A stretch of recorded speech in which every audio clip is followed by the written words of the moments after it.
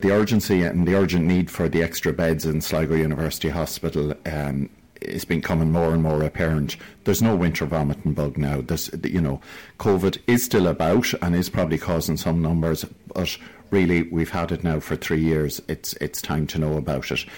I've said it consistently that the A&E is a kind of a funnel that everything has to go through, and then you have people waiting on trolleys because there is nowhere for them to go. This is acknowledged. This has been acknowledged through questions by myself and others at the Regional Health Forum, but it just seems to be taking too long to find an answer.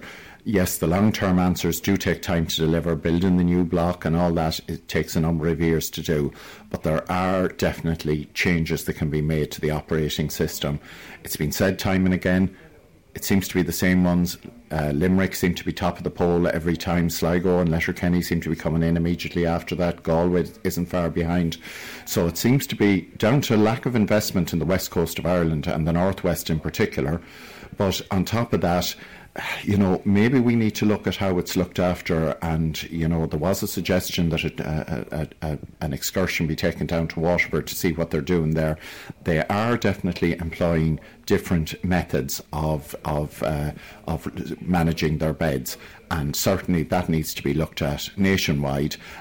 It needs to be sorted out. It's unfair, and what you have is you have people in those places who are vulnerable or who are old, and what you have is you have people mixing with people who maybe have another infection or have COVID or have the flu or whatever it might be, and it's spreading then to other people who may be more vulnerable, and lives could be lost, and that's the one thing none of us wants.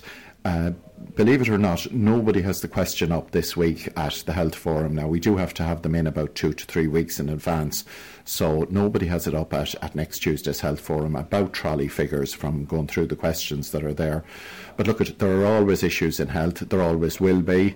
I know people are working very, very hard internally, and I'm not looking to criticise individuals, but there needs to be a different way of looking at it. It's not working the way it's been done.